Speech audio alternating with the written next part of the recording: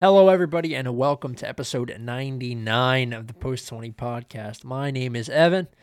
I am joined, as always, by my co host, Matt. What's going on this week, man?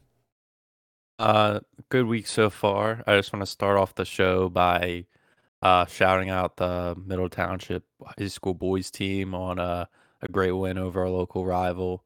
It was a memorable night, probably the craziest high school game I've seen since I played. Definitely one to remember. I'm really proud of the guys for showing up and scoring in a big game like that. Our captain Stevie Barrett got a hat trick in the game. Represent himself well. It was an all around great night. So yeah, I wanted to definitely mention those guys. Other than that, just an abnormal week of work. A light week with my kids training wise. We don't have a game this weekend, so it's gonna be a light weekend. Won't have to worry about too much with them. But yeah, overall good week so far. Word. Yeah. Just in school. Not really doing anything outside of that. Just trying to get myself focused up, hang out, watching a lot of sports, watching a ton of football, and then soccer on the weekends. And the NBA just restarted today, or, well, Oh my goodness. last night. So, Just um, adds on to your plate with all the betting and stuff. I said you might have to start up another sideshow. I don't think I have the time for that. I mean, I put so much time into the NFL stuff, like, I know. and then we have this one too, and it's just so much. Right. But yeah, I've thought about it, but I just think I would burn myself out, you know. It's like so much research you have to put in, man. You got Oh, it this, is. I you have mean, to put the football, and then you add the NBA, and then we're not even talking about like MLB playoffs and yeah, hockey started. yeah. No, I don't give a fuck about hockey. Right. But baseball, I do watch, and I really can only you can only pick two sports, I think, to really have as your like main thing to really know a lot about. And for me, it's definitely um it's probably mostly NFL and the Premier League, but I mean, I know a lot about world football in general, and I know a ton about the NBA too. Yeah, I was gonna say. But shit moves around a lot in the NBA. So Hmm. it's just one of those things. Like if you miss a week, especially if like before free agency closes, you could look at a team and it be an entirely different team. So Yeah. it's crazy, but I'm glad that it's back. It's more shit to bet on, and there's always going to be a game on every night, so you don't really have to worry about having nothing. I know for me, like it's Monday Night Football. You gotta wait for Thursday Night Football, and you gotta wait for Sunday. Now you have NBA stuff to fill in there. Yeah, you have NBA to fill in the gaps, and then the Prem too, and And Europa Champions League and League Champions and all League. that. Yeah, today A lot happened today with that. I know, dude. I want some money today. Absolutely. Yeah, it I didn't was realize that Leicester was playing at like 10 in the morning. that was the game I won. Um, I had Absolute them, banger. dude. Patton Daka 4 goals, absolute stud. Yeah, He had 3 goals in 9 minutes. I know I was making a note of that in my mind for when we start recording today. Yeah, so we're gonna go ahead and move into this. Now that we're talking about soccer a little bit, we'll just transition right on in for you guys. We're gonna recap match day 8 for you, at least the ones that we thought were worth talking about, and then we'll But move on. before, Oh, go yeah, ahead. but no, I was just gonna say before you start, I always forget to stop you before you get going. So our records last week, 6-4 each of us. Okay. We did have a couple games differing, and those are the games we flip flopped on. But I mean, after the first day, we were both like 4-3 and 5-2. It was looking nice, and Yeah, then Sunday and Monday happened. I know. Um, that's how it goes sometimes. It's always like we got lucky, all the big teams won, and then we got a couple mid-table wins here and there. But I mean, I think going positive in a week is always good. Yeah, I mean, this was a week where things could have gone either way too. Mhm. I was kind of surprised. I thought I would have more. Southampton and Leeds was the one that really got me weird. I think that was the one that I didn't I see it know. coming. I think our minds are so, or I should say our eyes are kind of little miss. We like see something different when we see leads. Like we think of the old leads, and now it's like we kind of have to come to terms with what they are now. Yeah, they fucking suck. Honestly, they're Hmm. fucking ass. I don't know what's going on. I think Bielsa's a great manager. that's why I want to keep putting my faith in them. But I No, just don't know if we can. And Bamford's not really he's not around. around. He's just not around. Like that's the He's exact hurt. thing that I was thinking Phillips of. is out.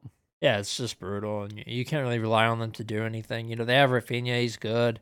They have Rodrigo, he's good, but the rest of their team in general kind of doesn't play as a unit, and they just struggle. So, Yeah. Leeds are a team that I haven't put money on in quite some time, but No. I don't see them coming back and being a team that I bet on religiously like I did last season.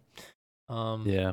but yeah, Let's start top of the let's just get into it then. Let's start top of the window, that 7:30 game. We called it spot on, the 5-0 thumping of Watford by Liverpool. I mean, there's not really much to say no, besides the guys you thought were going to score did score with Mane, Salah, Firmino. Firmino getting a rare hat trick there. Um, it was a long day for Watford. I mean, they're coming out in a 5-4-1, praying to hold them to nothing, and you're coming up against Mo Salah now after yesterday in the Champions League. He scored in 9 straight games for them. First Liverpool player to ever do that.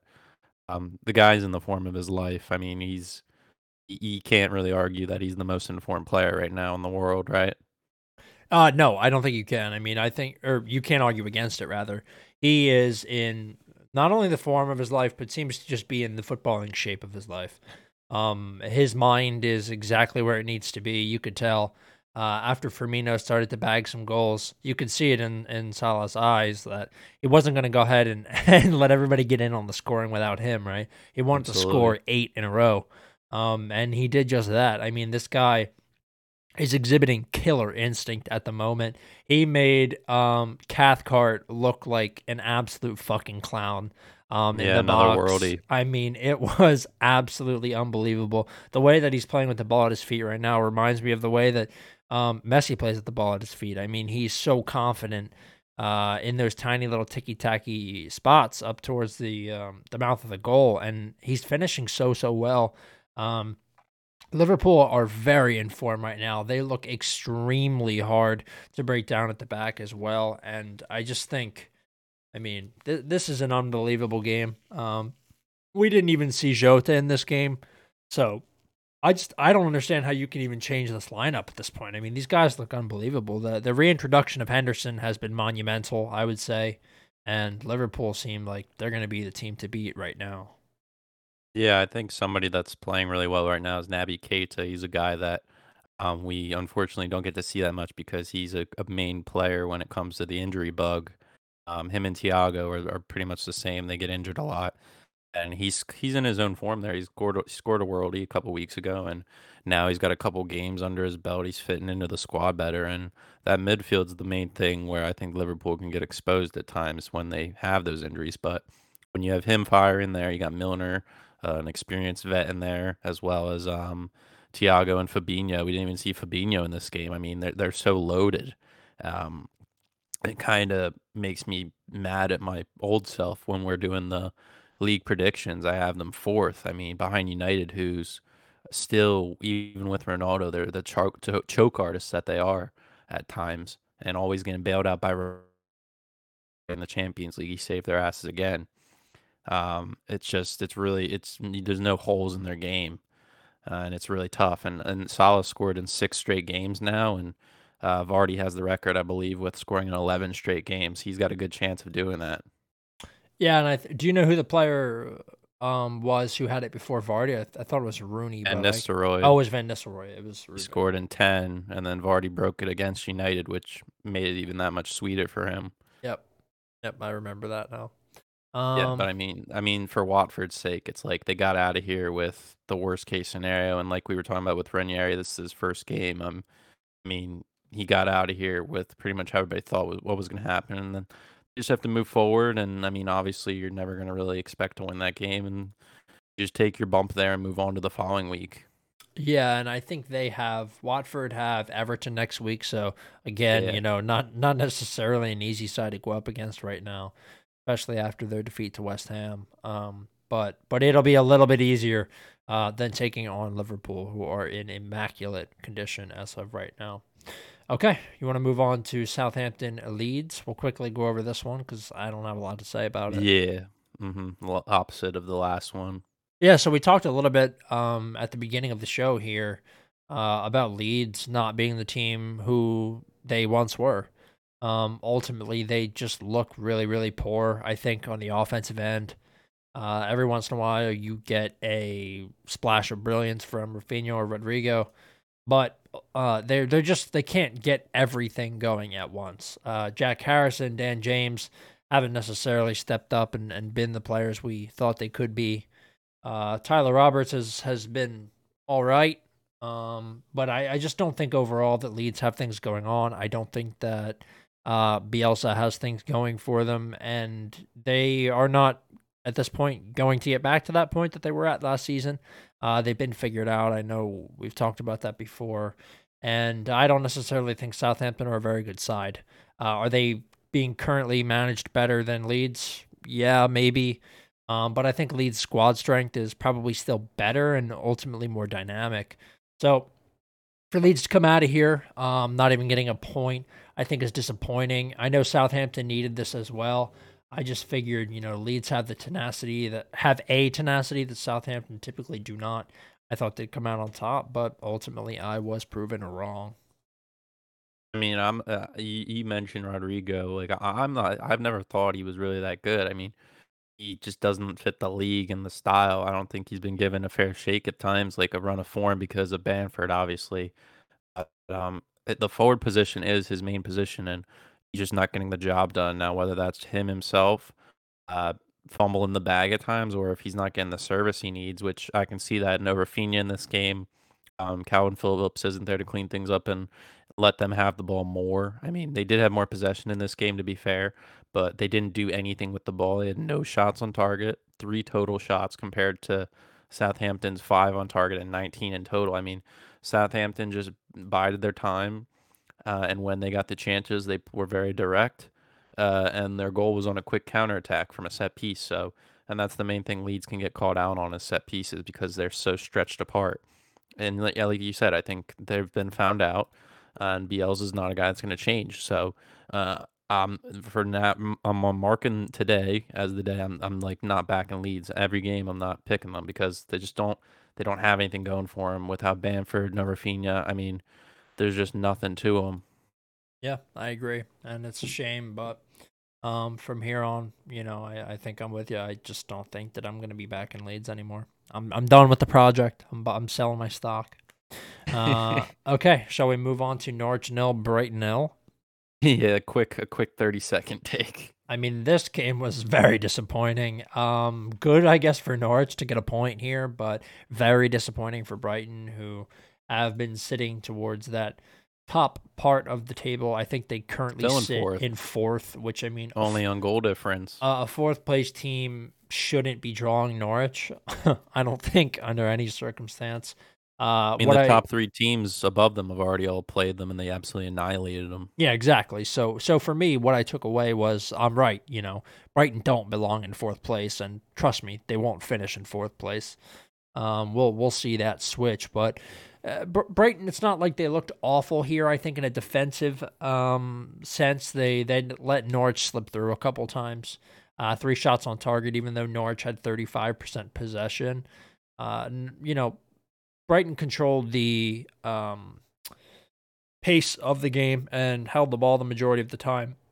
But I just don't think they looked all that good. And I think absolutely have to beat this Norwich City team. I mean, I don't care if they're playing five in the back. You did have Aaron's Hanley, Kabak, Gibson, and there's a Greek guy. I think his name's like Yanulis or something like that. You had them all back Yeah. there, and of course Aaron's and Yanulis come up the side and play as sort of wingbacks, right? But still, I just don't think I just don't think that you can let Norwich get away with a point here. If you want to be treated like a serious team, which Brighton seem to be wanting to be treated like that right now, you need to beat this team. I mean, look, like you said, everybody else has absolutely fucking battered the Goldfinches. So I don't know. That was a weird one for me and disappointing. I mean, yeah, like you said, they had a great start. They started the first 5 games 4-1, up there in the top 4, and in their last 3, they've reverted back to what they usually do, 3 straight draws. I mean, last year they had 13 draws or 14 draws, the most in the league. So they're slowing down, and You mentioned being in that top four, you need to dominate those teams. They've only scored 8 goals in 8 games compared to everybody else is in 15 and up above them. The main thing for them is their defensive structure. They're not giving up many goals, only 5, which is a great stat to have to keep yourself in the league. But if you want to do well and win silverware and get those European spots, you need to score goals. And they just don't have that in their locker room right now. You can make the case for Mupé, but he's not a consistent guy there. He's not going to get that service. And even if he is, those top level defenses are going to close him down easy. He just doesn't have that in him. I think Cucurella out there on the left's a great signing from them from La Liga. I think he adds a little bit of flair out there and speed that they've been lacking. Um, until Tyreek Lamptey gets back, then they'll have a nice dynamic duo on the wings going forward. We still haven't seen him since last year, which is upsetting because he was somebody we really enjoyed watching last year when they were doing well. Um, yeah, other than that, they don't really have too much other than those guys. And now they're going to start hitting those tougher teams, and this week's going to be a big test for them against Man City. So, and then the following week they play Liverpool. So they're going to be playing their competitors currently in the table. I'll say that currently they're competitors, but it's going to be a real test on Graham Potter and how he can organize his team to do well against these guys. And you got to remember, Brighton ended the year last year beating City at the Etihad. So Man City's got that little chip on their shoulder to assert their dominance in this rematch. Yeah, for sure. Alrighty, let's move on to Villa 2, Wolves 3. This was a fucking banger. Insane. I didn't think that this game would be like this. I kind of thought it'd be like one team getting away, slipping away with 1-0, or maybe it would be a draw. Yes. But I mean, this was a banger. There's 5 goals in this one. Danny Ings and John McGinn put Villa up 2-0, only for Romain Saiss, Connor Cody, and Ruben Neves come back in the last 15 minutes of the game and bring Wolves all 3 points. I mean, this was an absolutely unbelievable match. I think Villa were the team that looked sharper on the attack. Oh, whoops, sorry guys, you just heard me pull up the highlights by accident. But yeah, I think Villa were the team that probably should have come out with this win, but they fell apart, man. This is what happens when you have a back line that has some younger players, Konsa Twanzebe, Tyrone Mings. I mean, have they played well in recent times? Yeah, of course, but you have to remember that they are relatively young and relatively inexperienced as well. And I just think overall this team is kind of young. And they struggled with this one. They struggled to keep their lead going down or going up 2-0 and then letting them score 3 in the last 15. I mean, that is an awful, awful mistake. I'm sure they got chewed out by the manager in the locker room after this one, especially at home. I'm sure they got booed. This was a really tough result for Villa, but Wolves, Bruno Lage's boys exhibiting some of that comeback spirit. It's good to see. It took them a while to get going, but Wolves seem to, kind of be moving on now right now. Yeah, now they're cracked in the top 10 right there at that 10th position on 12 points, 3 straight wins. Yeah, it was looking ugly at the beginning of the game, like you said. I think Danny Ings opened up the scoring with a vintage goal for himself, and then John McGinn getting a nice little long shot in there. And you thought the game was wrapped up. I mean, they have a solid goalkeeper in Martinez back there. And like you said, the back line's relatively young. Twanzebe and Konza both 23. Ings being the senior at 28, the captain. I'm never certain with when Twanzebe is back there. I'm always concerned that there's going to be a mistake. It showed earlier in the year he made a mistake and cost them some points there. So that was always in the back of my mind. But I mean, they scored in the 95th minute for a winner on a free kick. You're giving up a dumb foul late on in a dangerous area. That's uncalled for, and Dean Smith should be absolutely fuming about that. It cost them 3 points. So for Wolves, that's a great showing that they're resilient. They can stick in these games until the brutal end, and the guys bought into the system. So it really showed. So great to see from them. They're in form right now. Probably I'd put them in like my top 8 in power rankings right now. They're in great form.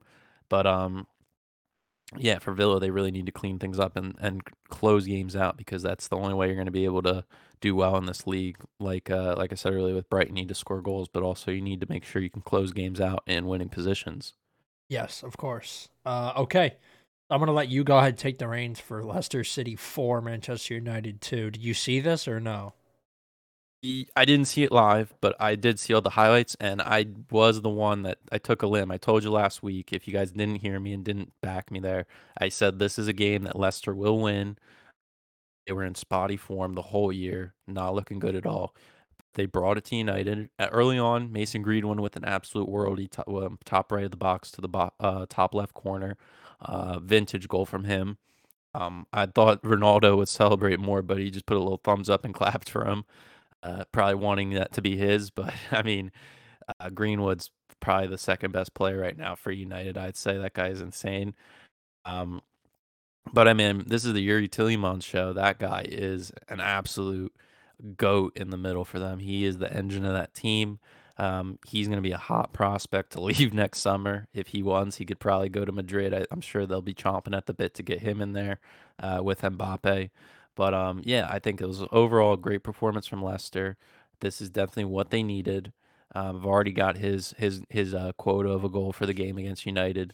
And it was nice to see for Rashford to come his first game back, going with the blonde hair there. He dyed it a little bit. He got it back on the score sheet to let all the fans know that he's back and he wants to get in this side. And he should start over Sancho. Sancho has kind of looked like a waste of 90 mil, 100 mil.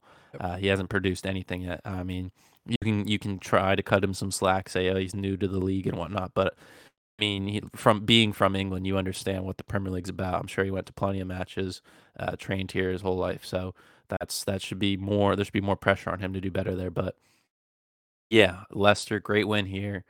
We mentioned earlier Leicester in the Europa League today, Daka with 4 goals.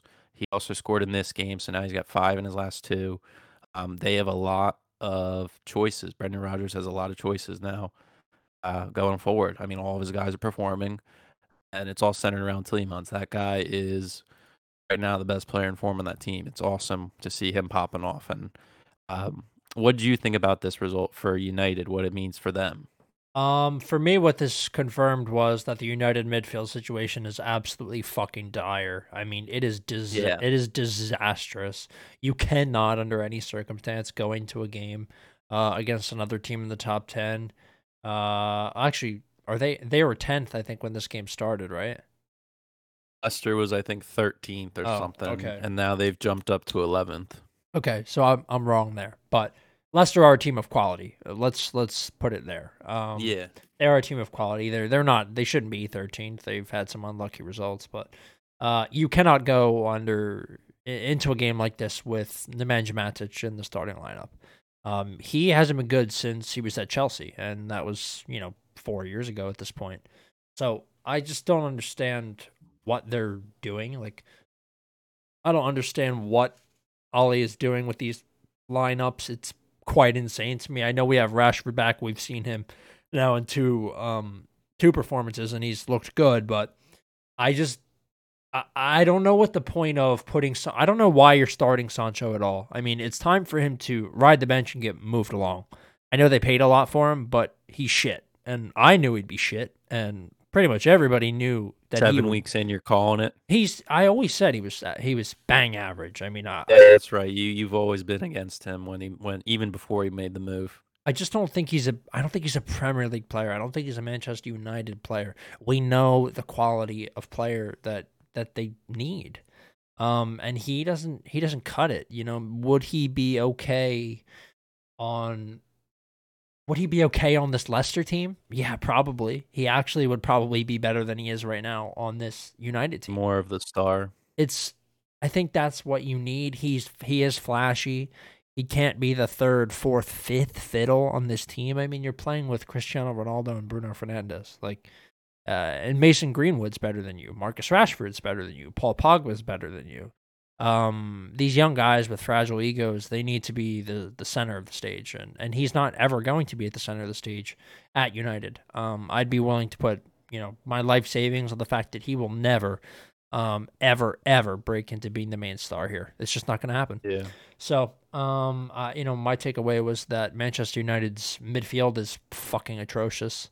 You're either going to get Matic or you're going to get Fred and McTominay, and all three of them are shit. So they need. What's up? I was just gonna say, I'll also say Maguire had an absolute stinker in this game. I think he was a late addition to the starting lineup. He was dealing with injuries for a little while. and him being back in here was just awful for him. I mean, the whole back line, it was the old school line that we're used to with Lindelof and that, and De Gea in there. So I mean, just the high press from Leicester really cost United the game, and saw even on the Tillemans goal, Iheanacho pressing high, wins the ball, plays in Tillemans, and he has the balls to chip De Gea from where he was absolute That class. was an So I mean, insane goal. yeah. And Ronaldo had very few touches in this game, which is rarely seen. I mean, there's gonna be a couple games maybe where he doesn't score, but I mean, he very had very few chances. Yeah, and I think he was a little upset. You could tell in this one. Um, Absolutely, he's a big diva. he is, and that's the thing. I mean, I think that United have maybe a little too many divas. They got a little bit going on here, and I think Bruno is the one guy that really puts his head down and kind of just lets his play speak for it. But Absolutely. Ronaldo is a big personality. Pogba is a big personality. Rashford is not necessarily a big personality, but he does a lot outside of the game, which, by the way, I don't think he should stop doing, like Ollie said. Yeah. But that carries a weight, we'll say. And then you have Sancho, who's young and was very, very expensive, and there's an You expectation and a weight there too. So you think Varane would have made a difference if he was in the lineup in that game? no, not necessarily. I think Leicester were just, I mean, they were just very clinical, more than anything. Yeah. I don't necessarily think Varane has been all that impressive. I think he's Right. good. I think he's a great defender, but it's going to take him a couple more weeks or months, maybe even, to kind of fully assimilate with this defense. But yeah, Yeah. Lindelof and Maguire. I mean, it's tough, man. It's a tough defense.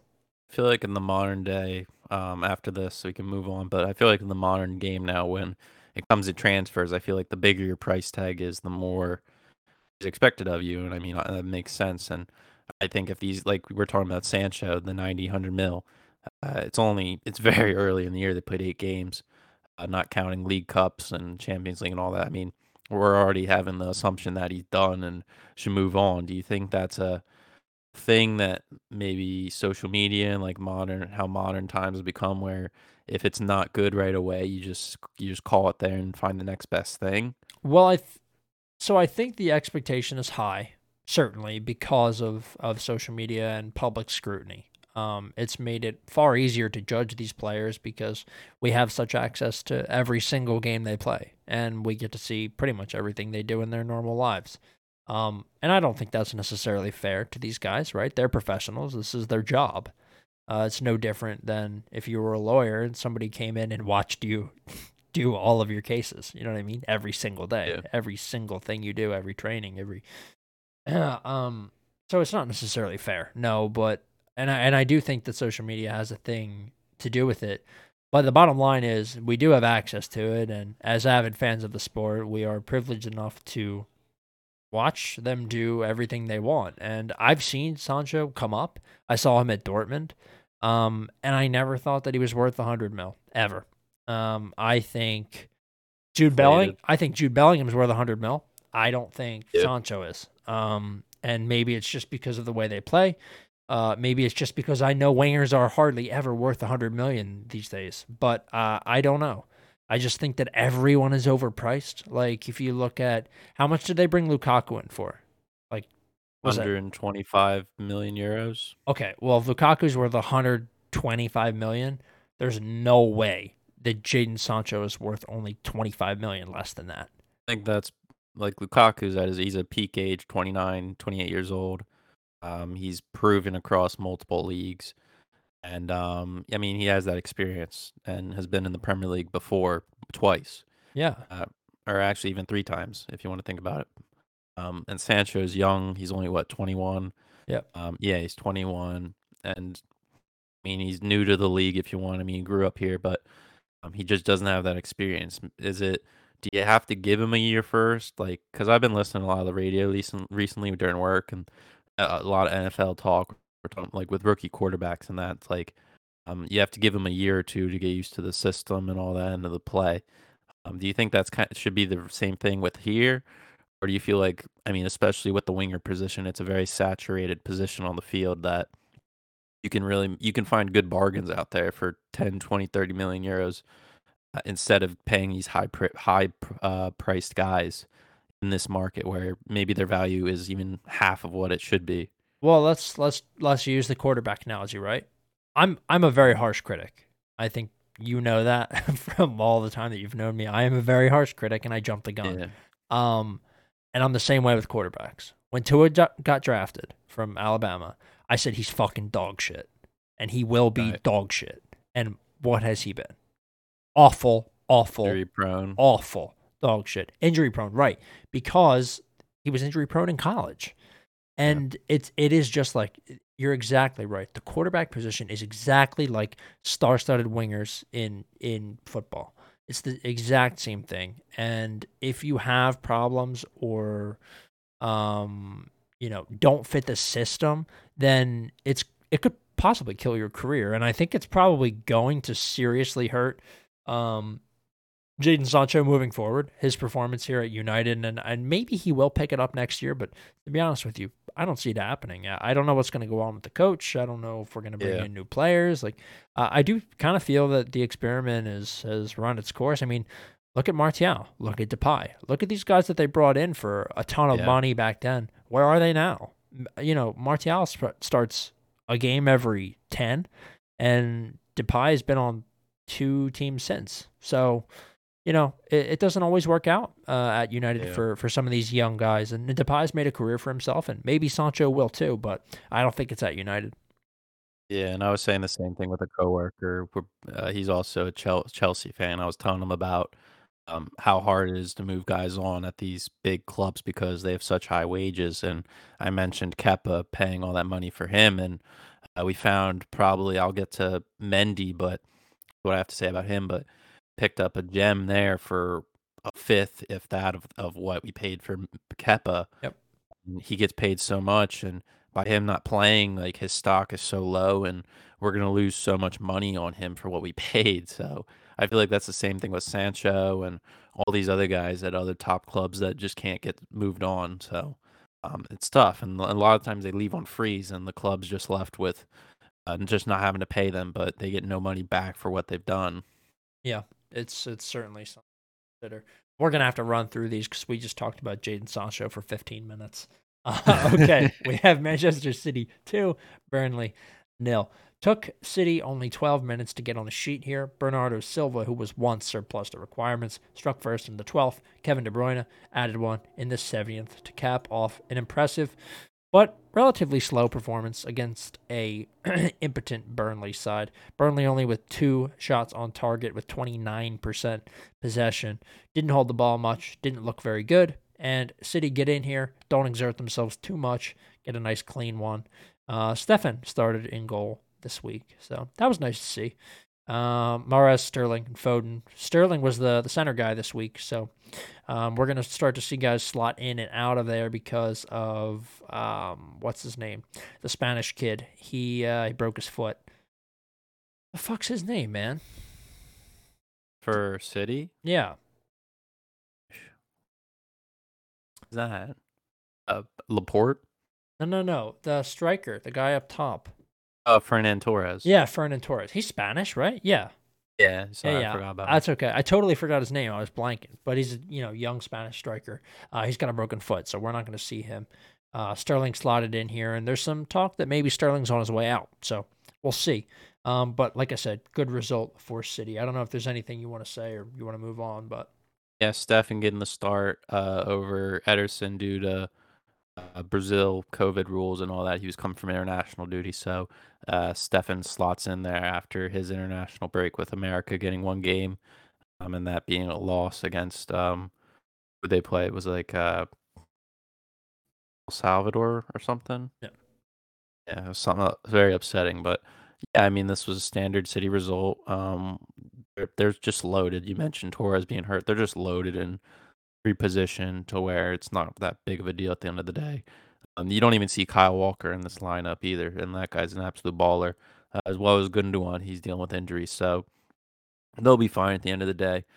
And yeah, I mean, the only thing I would say we didn't expect was only 2-0. So But a win's a win. They got a clean sheet. And they've only given up 3 goals all year, so they're doing a nice job. Maybe this is the start of a big run for them. Yeah. Okay. Next up, go ahead. I'm gonna go ahead and let you do this one because this was an unbelievable game. Yeah, Chelsea won for nil. This was the last game on the Saturday window, and it went very unexpected. Really, I mean, Chelsea getting dominated on the shots, 5 to Brentford 17, and 1 on target to Brentford 7. I mean, Brentford are confirmed now after playing Liverpool and now Chelsea, that they're legit. They are a legit contender, as well as West Ham. I'll throw West Ham in there as well. They are a legit contender in this league, and you could even argue even better than how Leeds were last year and Wolves previously. Like these guys are a legitimate side that have a mutual goal, a vision, and it's supported by all the fans, the club, the backroom staff, everybody. Everybody's in. They're all in, and it's working for them. And even though they lost this game, they proved still that they can compete with the top dogs.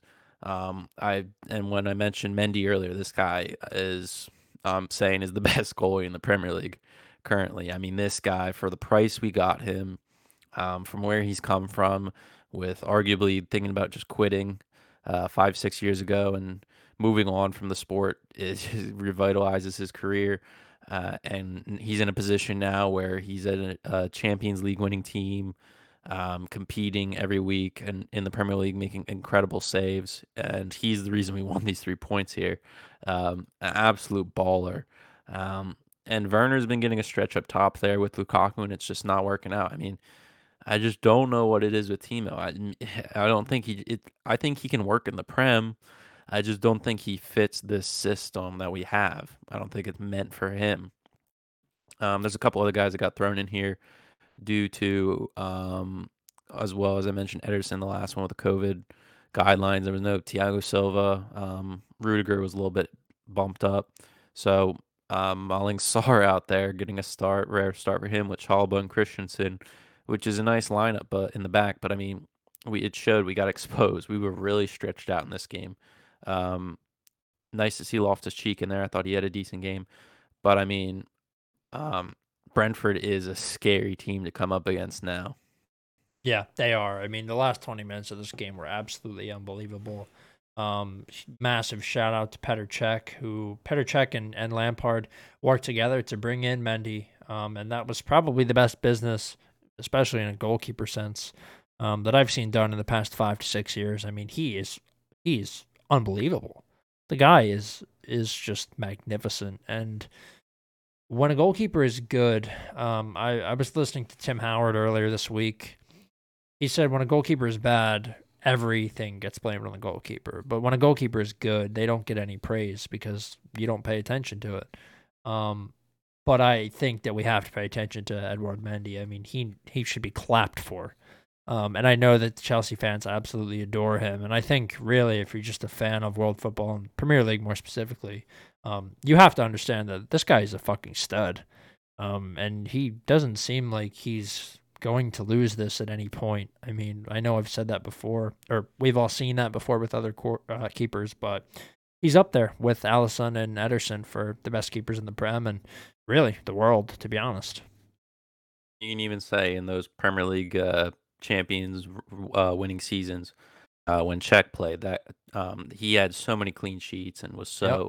such an integral part in the team and was why they won all those trophies as well as the Champions League final. I mean, guy stood on his head so many times, and Mendy's starting to become that role now, Yeah. if not already is. So I'm glad to see have somebody that we can put that confidence in if ever put in a situation like that, that he can step up to the task. So great to see there. For Brentford, I'd say, like I said already, they should hold their heads up high. They're in a position that nobody thought they'd be in right now. They're ninth in the league. 3 wins, 3 draws, and 2 losses. I mean, they're holding their own. They're not going to score a crap load of goals week in and week out like City and Liverpool can, but they can get the job done when needed. It doesn't have to be the biggest result, but just to get by, and it's looking like they're going to compete for a top 10 spot. Certainly does. All right, we'll move on to the next one. But I love Petr Cech. I just want to put that out there. Even when he was on, Arsenal and even when he Chelsea was player. on Chelsea, I loved him. I mean, he's a model professional and one of the best ever. Um, and yeah, he was good even when he came to Arsenal. Okay, Everton 0, West Ham 1. And Angelo Ogbonna goal in the 74th was the difference here. These two teams rather evenly matched. I think the odds were pretty much split right down the middle. Yeah. Everton were the slight favorite, I think. Being home, yeah. Yeah, so they were the slight favorite here. I had money on West Ham. I knew that they'd come through and do it for me. I actually placed a London parlay. So Ooh. I had West Ham, Tottenham, Jacksonville Jaguars because they were playing at the Tottenham Stadium, um, Arsenal, and then or I called it the British Isles parlay, and then Rory McIlroy to win the CJ Cup. Everything hit. I cashed it out at $16. I would have won like $170, but I cashed it out. That's the fourth week in a row that I've cashed a bet, and it would have hit. So I need to stop using that. But You said I you had Arsenal though. oh no Said you no had no no Arsenal no in there. yeah no maybe I didn't have them in there. I'll put the slip out later on. Maybe it wasn't. Let me see. I was gonna say because they just barely scrapped that point. Oh yeah, so never mind. It wouldn't have hit. It wouldn't have hit. I forgot. It was a smart cash out. It was well, yeah, I guess. I mean, it was only for Certain $1. I point. made $17, so yeah, okay, all right, it's fine. I forgot. I've just erased that from my brain already. We'll get to that, but yeah, great game from West Ham here, exhibiting some of that strength, especially in the back line, and even you saw Bona get a goal here. The standout for me, of course, was Said Benrahma. I mean, that guy's a stud. You saw it be Souček last year. Declan Rice has been good, but Benrahma's been absolutely amazing so far this season. And I think that the West Ham bench, it's not deep. It's not deep. You see two guys come in. You see Lanzini get some time. You see Craig Dawson get some time, and Yarmolenko. But these guys are all one-dimensional players. So if you're stuck as West Ham, you don't have a lot to rely on the bench. You're kind of just relying on your, 13, 14 man rotation, and that's it. Iwobi was woeful in this game, I will say, was another takeaway. But that midfield for Everton, Allen, Doucouré, Demarai Gray was a little bit better when they switched him around. It's all pretty solid. They need DCL and Richarlison to come back desperately because they just need some more biting power up top. Well, you mentioned injuries. Doucouré has a stress fracture in his foot, so he'll be out until mid-December. So they're without another key player, and you talk about team squad depth. Everton's a team the same situation as West Ham. They do not have a lot of depth, so it's going to come down to Benitez man management and putting these guys in the best situations to get points now until everybody's fit. So everybody's going to have to double up on duties with these guys out. They're going to need goals from somewhere if these other players aren't coming back.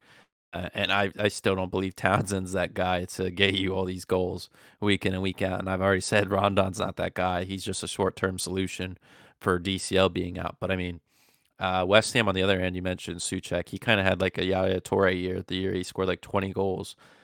Not the same amount, obviously, for Souček, but I mean, scoring 10, 11, 12 goals as a center midfielder in this league is a very tough thing to do. I mean, we've seen Lampard. We talked about him with Chelsea. I mean, that the all-time goal scorer for Chelsea. It's a very tough thing to do. But yeah, I mean, surprised Antonio didn't get on the score sheet. He's a man that's been crazy for him, integral part to this team, but did get a goal from somewhere else, and you didn't really think would come from it. Ogbonna getting the goal on a corner kick was nice to see. I'm a little upset because the week I finally back Everton is the week they decide to just take it off. So yeah, still gonna have to figure them out. They're kind of like my Burnley from you last year. So we're gonna have to move on from them, and I'm really gonna have to go back to the drawing board with what I have to. I have to decide on whether they're gonna show up this week or not. Yeah. Okay. Alrighty, let's move on. We have Newcastle 2, Tottenham 3. This is the first game that the PIF was in charge.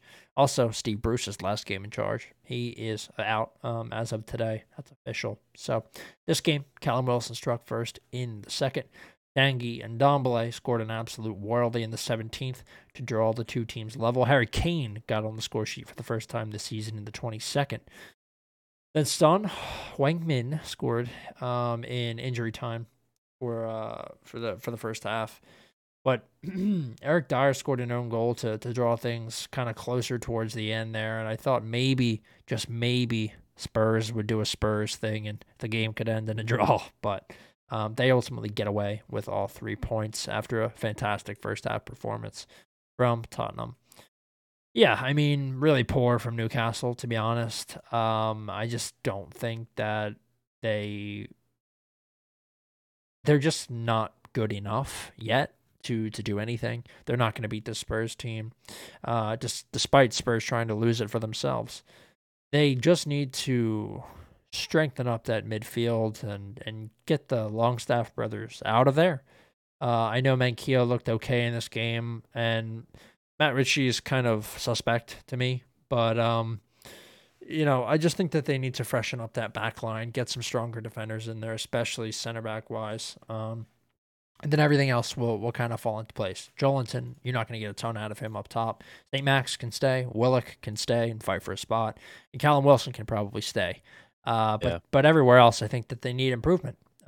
So even in the goalkeeper position, Carl Darlow, not great.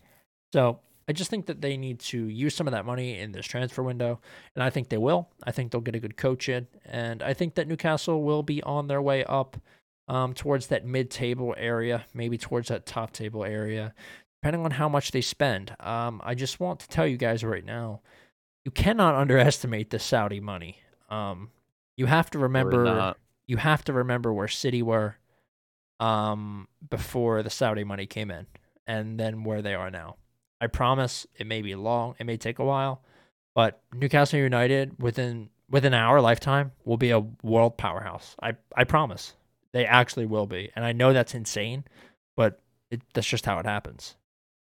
I mean, they're in the same area as Manchester. It's not the nicest place to be. The weather's always kind of dog shit, so not a lot of players that like warm weather will want to go there, but if they're getting a big fat contract, they will be going up there. They will make sure they get that money.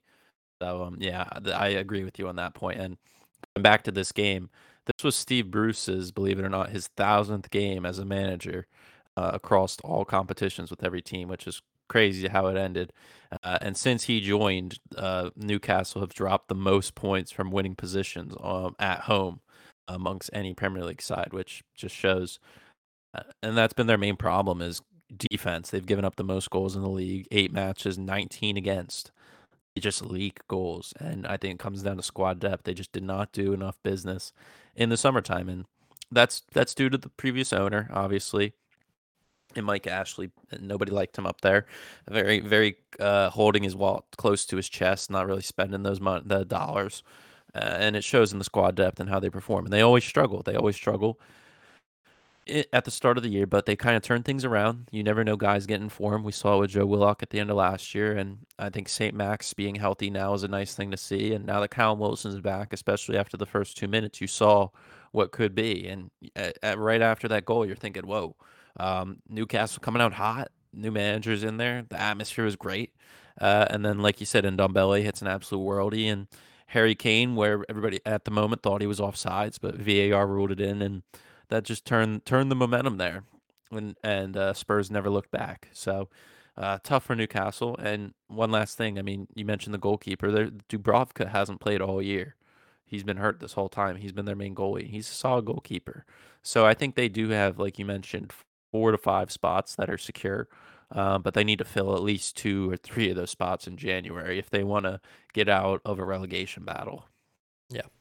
Okay.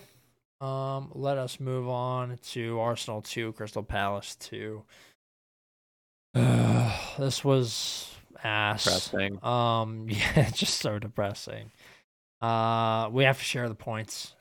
This game at the Emirates Stadium saw Arsenal going ahead early in the 8th minute, and then we were able to defend relatively well until the 50th when Christian Benteke pulled one back. I can't believe he's still playing, to be honest. I can't believe he's still scoring. I feel like he's played on every single team in the Premier League.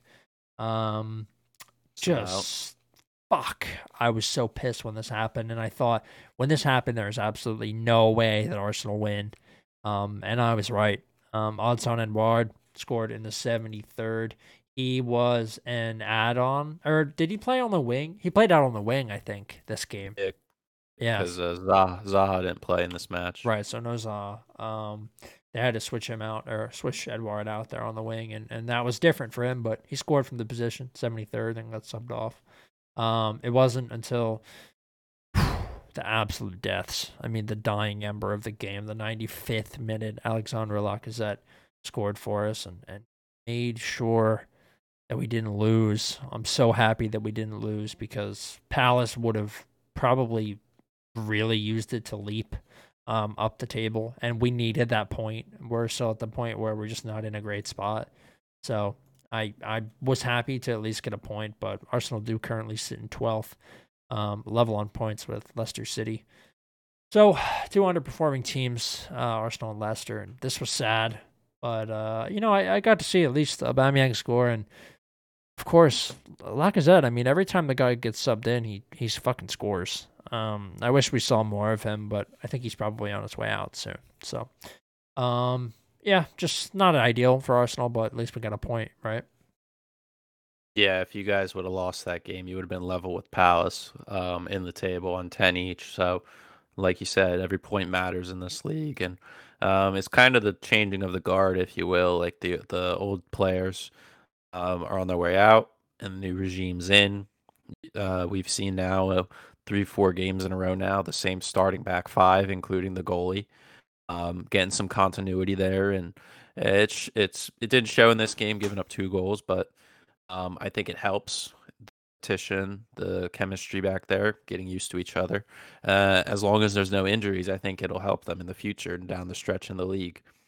Partey is a guy that's always struggled with injuries and fitness, and he's a guy that rarely plays a full 90. And I think having somebody like Sam be off the bench is nice. Brings on a bit of speed and youthfulness and energy that can help them. A little different from Partey, kind of slowing the game down.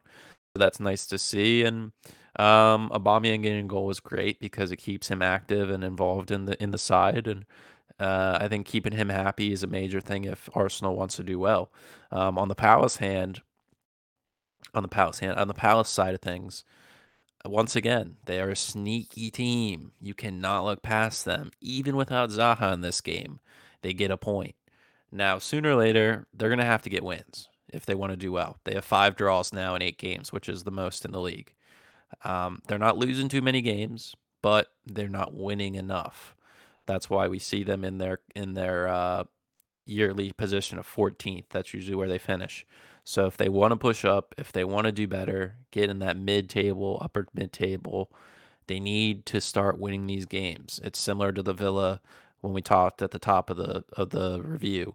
They need to close games out. They cannot. It's unacceptable to give up goals late on, especially in the 95th minute. It's unacceptable. So if I'm Vieira, I would have been extremely happy winning this game on the road, but they have to share the points, and that's very upsetting as a manager. So they still are in good form, and I think they can carry this on into next week against a Newcastle side that is struggling to stop goals. Yeah, for sure. Okay, let's. This is gonna be a longer one. Let's quickly run through our match day 9 previews, and then we will go ahead and close this one out. So Friday, October 22nd, just 2 days away from now, we have Arsenal taking on Aston Villa at 3 p.m. That's a good one. Might watch that at a bar or something. We have Arsenal taking on Villa at Emirates. So this is a home game for Arsenal. I'm going to take Arsenal. Villa slipped and fell last week against Wolves, and I don't think they're going to be back up yet. Well, you could say Arsenal slipped and fell against Palace too, I suppose. Yeah. But I think that Arsenal are going to be better here, and maybe we'll see a little bit more of Lacazette. So I'm going to go ahead and go, with Arsenal. It's really tough for me because we were talking about Leeds, with the blinders on, kind of seeing through the mist, like they're some, or it's like a mirage where you see one thing and then you realize it's something else. I kind of had the same thing with Arsenal. To be fair, it's like I'm expecting so much of them for years of past with how they've done well, but now it's like they're one of those teams, like they're in my tier of like a Palace, a Wolves, or like a Everton. Like I don't know what I'm gonna get. But like I said, with the continuity in the back line, I think that's a strong thing to do, and it's really going to have to show in this game against Ings and Watkins, who are solid Premier League strikers. Um, so I'm going to take a chance on them again. I'm going to go with Arsenal here for that reason. I think the continuity is going to be there. I think they can break this team down. Or Aston Villa mentally not being there a little bit. I feel like on a short week, I think Arsenal can get the job done. Yeah. Okay. Cool. Next, we have Chelsea versus Norwich City. I think this is just gonna be Chelsea. I don't need to say anything else. Norwich fucking suck. Yeah, it showed in how the team lineup pick was today in the Champions League. Tuchel went with a full strength lineup, so I think we're going to see some reserve players get some minutes here, like a Loftus Cheek, Hudson-Odoi. Hopefully, this can be the return of Christian Pulisic. I'd love to see him get in this game and get a goal to get him back out there, but we'll have to wait and see. Um, yeah, obviously, big Chelsea win here. Yeah, for sure. Okay. We have Crystal Palace versus Newcastle up next. I think this is the week Crystal Palace get themselves a nice clean win. I'm going to go with Palace to beat Newcastle straight up. I don't know who their manager is. I don't think any of us know at this point. So I'm going to say Palace while Newcastle are in temporary turmoil. I think it's fair to say go with Palace. I think I'd be a big hypocrite if I didn't take Palace here, talking them up every single week, and going up against a side who doesn't have a manager, but they have solid players here, and this could turn out to be a very high-scoring game. So I'm going to go with Crystal Palace. Okay, cool. We have what? Oh wow, I see the moon through my fucking window. I didn't know what that was. Thought it was a light. Okay, we have Leeds United versus Wolves. I'm taking Wolves. Fuck Leeds. We're done with them. Yeah, very straightforward. Same thing as last. I'm going with the Wolves here. I definitely think it's going to be a low-scoring game as well. Don't think there's going to be too many great chances, but yeah, I think Wolves here. And I think we could potentially see Traore get a goal. I'm going to take a chance on that. Okay, cool. That sounds good. We have Everton versus Watford up next. Watford looked woeful last week against Liverpool. I'm going to take Everton straight up. I would imagine they will be extreme favorites, and I don't care. I'm going to go ahead and support them. I think they win. Yeah, Everton's a side that does not like having the ball a lot. They purposely give the ball away a lot, and Watford's there as well. They don't have too much of the ball, and I don't think that's their style. I think that Watford likes having the ball more, giving Sarr a lot of time to open things up in that, as well as Dennis. You're a fan of him. I think this could be a good game for Watford here against a beaten up Everton side. No Decore in there, so they're gonna have to maybe fill in a Tom Davies or somebody else who I don't have confidence in there. But I'm gonna go with a draw here. I think a draw is a fair result for me. I think that's the game I'm gonna take a chance on. Okay, cool. We have Southampton versus Burnley next. This is actually where I'm going to take a draw. I think that Southampton probably come out on top, but I'm going to gamble and say draw. Both of these teams struggle in front of the net, and I think we're going to see that here. Yeah, Burnley have scored the least amount of goals with 5 this year. And Southampton's, or no, sorry, Norwich have only scored 2, so the second most. Burnley, and then Southampton third least with 6. So both teams struggle to score in front of the goal, like you said. But I'm going to give Southampton the edge here. I think they have more quality there, but I wouldn't be surprised if Burnley can get a result out of this as well. But I'm going to stick with Southampton. All right, cool. We have Brighton versus Manchester City next. This is the one where I think City fucking slaughter Brighton. I can't wait to watch it. I'm tired of seeing Brighton in the top 5. I can't wait for City to just hammer the fuck out of them. So I'm gonna go with City. Yeah, every game's it's heavy in Man City's favor. I mean, last May when Brighton won was the first time they've ever beaten City head to head. So they are a side that holds the ball very well. They do not get the most amount of chances in front of goal, even with all that possession. So now only having probably 30 to 40% possession, you're going to be mainly trying to slow the game down, chippy long balls, and playing for set pieces. So, and that at times that's where City's weakness is kind of is set pieces. And I feel like Brighton is a team that can get the edge here. but I'm gonna go with Man City here. I think that having that much possession and mentally gonna break down Brighton for not having that ball is gonna be hard for them to get grips with. So I'm gonna go with City here away from home. All right, cool. West Ham Tottenham's next. This is an easy one for me. I don't think Tottenham win two in a row. I think they actually suck in reality. And I'm going to take West Ham to win here, and I think a Mikel Antonio goal is on the docket. Yeah, I think that's fair to say. Southampton. I think Spurs are a leaky team in the back right now. They don't have that continuity. I feel like Emerson's not a great guy out there defensively, not there at all. And I think really West Ham can pick that apart with Fornals and Ben Rama going at them like that. So yeah, I'm gonna back West Ham here. All right, cool. What do? Main match of the week. Oh yeah, Brentford Leicester City. This is a fucking heater. Think of another one. I haven't, The I haven't next one we were picked getting to. Brentford. I don't think I picked them in a while.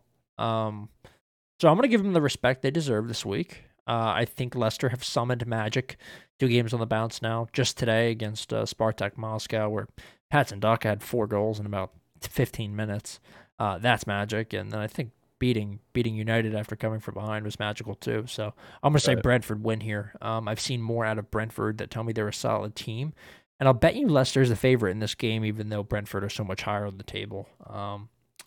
Actually, they're only 2 points high, or 2 slots higher, but Brentford are a better team, and I'm taking Brentford in this one. Yeah, I'm pulling up the odds right now for that match right now. Give me a second here. Right now, it is Brentford is plus 165, Leicester is plus 170. So it's pretty much a flip of the coin right now with the bookies, Brentford being the home team. But I'm going to give, like you said, respect to Brentford. I fully think they're a solid team. But I think Leicester, with this form right now, they're going to ride it. I think Rodgers is a great manager to go head to head with Thomas Frank here. Two tactically gifted guys there that know their players in and out. And I think Tillemans in there is going to be a difference maker. And I don't think Brentford's been dealing well with Jamie Vardy type players, the speed in behind, long balls in there. I don't think they can keep up with him. They're used to the hold up play with Lukaku um, and the multiple guys out there. They can keep up with Mo Salah and them. So I think Leicester's going to give them a little bit of a run for their money in this game and get the win. Yeah. Okay. All right. Cool. So we're gonna differ on that one.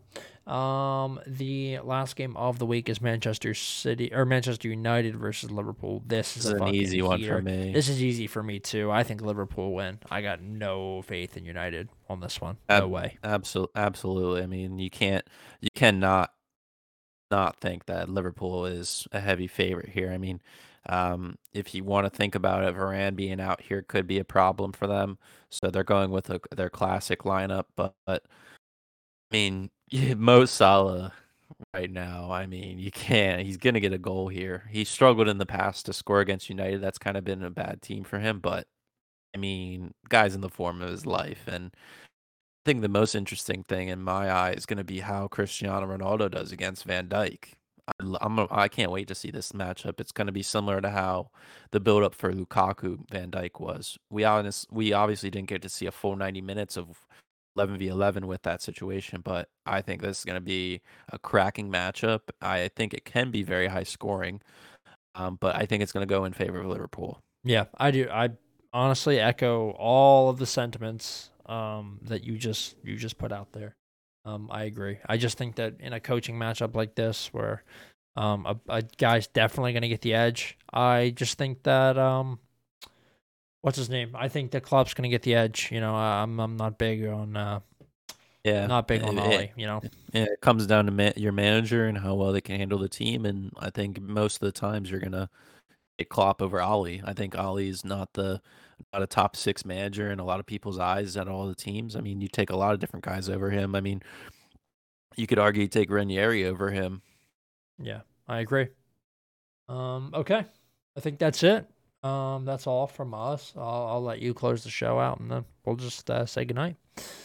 If you guys made it this far in the episode, thank you guys so much for listening. This was episode 99. Next week will be our 100th episode. A big milestone for us that never really thought we'd hit, but You don't really think about going week in and week out. You just do the same thing over and over. And now looking back at the big picture of where we started and to where we are now, it's a crazy transformation and to 100 more. I'm sure the format and things will change up. We might get more people in on this. We might rebrand. You never know Yep. with how that goes. But yeah, if you want to follow us at Post 20 Pod on all of our streaming platforms, being Spotify, SoundCloud, Apple Podcasts, socials at Post 20 Pod.